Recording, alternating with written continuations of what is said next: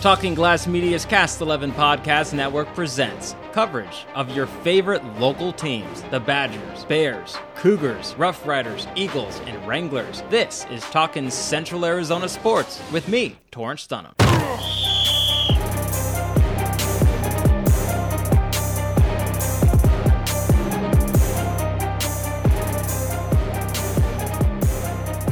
Season 2 of the show is underway. Hello everyone and welcome to Talking Central Arizona Sports, and welcome to another year of local high school and college sports coverage.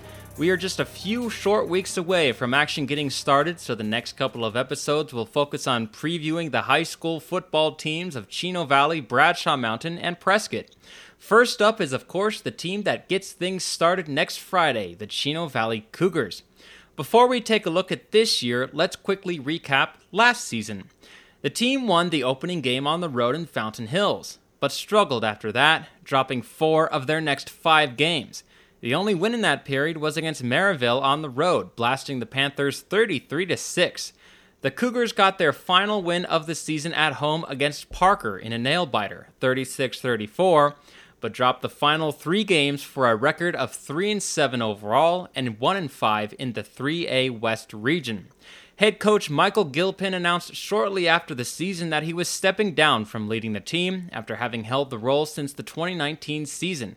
Taking over the realms is a familiar face, Ricky Herrera, who has been on the Chino Valley coaching staff.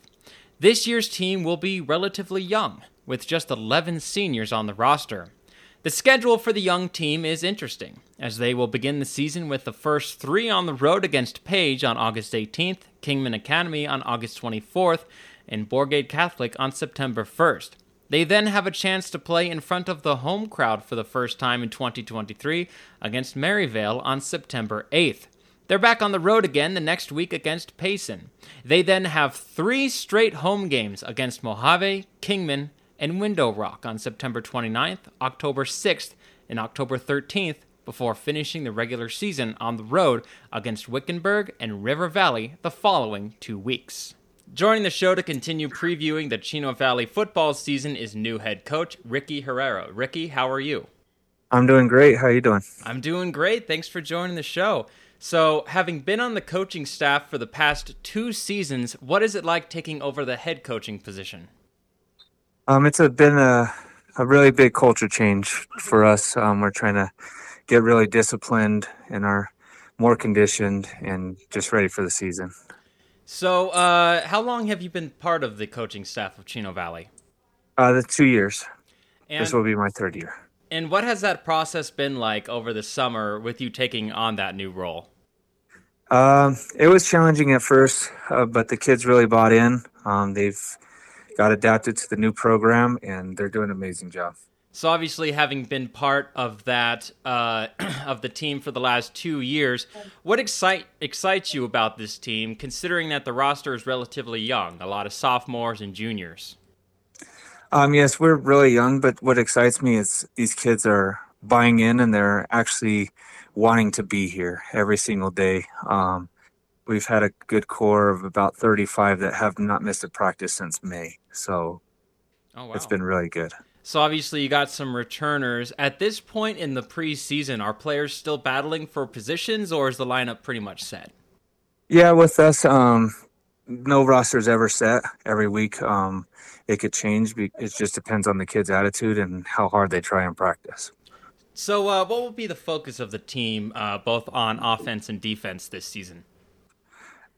Just the consistency of being able to play at a high level every single week. So Chino Valley has struggled in its recent past, not having made the postseason in more than a decade. What do you think is the most important thing that needs to happen to get back into the postseason? I just believe these kids just need to keep on believing in each other, keep believing in the guy next to them. Just keep playing for each other. Once we figure that out, I think we're going to do some great things this year. Looking at the schedule, the team plays their first 3 games on the road and then plays 5 of their next 6 at home. Do you think that will help the team or be a challenge to overcome? I think it's a perfect schedule, especially for how young we are. I don't think we could have got a better schedule for us.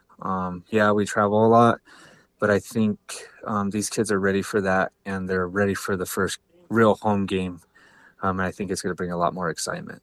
So what's it going to be like, both, on the road to start the season, but eventually the home game, kind of walking out there as the head coach? What do you think that will be for you personally? Personally, it's a dream come true. I've been involved in football since I was 4, and I've always wanted to be a head coach for high school. And I couldn't ask for a better high school to be at to try to rebuild a program and get them into a winning way. All right. Ricky, thanks for joining the show. Good luck in this season, and hope to talk to you again soon. Thank you. I very appreciate it.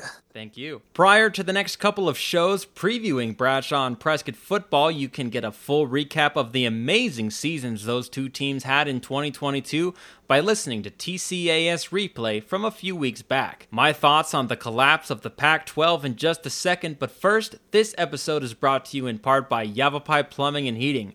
Give them a call to make sure everything is looking good and you are ready when the temps begin to dip again in the fall months. It's really not that far away. After all, high school football is nearly back. All the info you need is at ypeinc.com. That's ypeinc.com. Now, it's time for my thoughts on some state sports. And actually, I'm going to expand it to college sports in general. If you weren't following the world of college football last Friday, you missed an interesting show. The over 100-year-old Pac-12 conference crumbled in the matter of 12 hours? The money of college football television deals from Fox and ESPN, combined with the poor leadership of the conference for years, was a big part of the death, as member schools that have been part of the conference since it started darted for greener and more eastern conferences. The conference was dealt its first blow when UCLA and USC announced last year they were leaving for the Big Ten. Colorado just recently joined the two by leaving for the Big 12, returning as members after leaving for the Pac-12 after the 2010 season. The Big 12 then put their sights on the Arizona Wildcats for a conference that's going to be just amazing to watch basketball in. Meanwhile, the Big 10 was sniffing around the Pacific Northwest with Oregon and Washington. It all came to a head on Friday, when after looking like the Pac-12 might actually survive, Washington and Oregon decided to take their talents to the Big Ten, while Arizona, Arizona State, and Utah darted shortly thereafter for the Big 12. What's that leave us with? Oregon State, Washington State, Stanford, and Cal. They're out in the cold looking for a new conference, as the Pac-12 still doesn't have a media deal after this season and looks to be, quite frankly, on the verge of complete collapse. After waiting for over a year for a media deal to come, with the Pac-12 offering reassurances, hey, a good one would come, the members reportedly got a deal that heavily focused on streaming and needed schools to hunt for subscriptions. It's not going to happen. Let's not forget the Pac-12 network that most still can't see since it's not widely distributed. Yeah, that's a hard sell. So we're left with this upcoming season, which will be the last for the Pac-12, a conference that, despite it considering itself to be elite in the Conference of Champions, will be the first casualty in the changing world of college athletics. I'm Torrance Dunham, and this has been Talking Central Arizona Sports, part of Talking Glass Media's Cast 11 podcast network. We'll see you back here next week for a preview of Bradshaw Mountain football.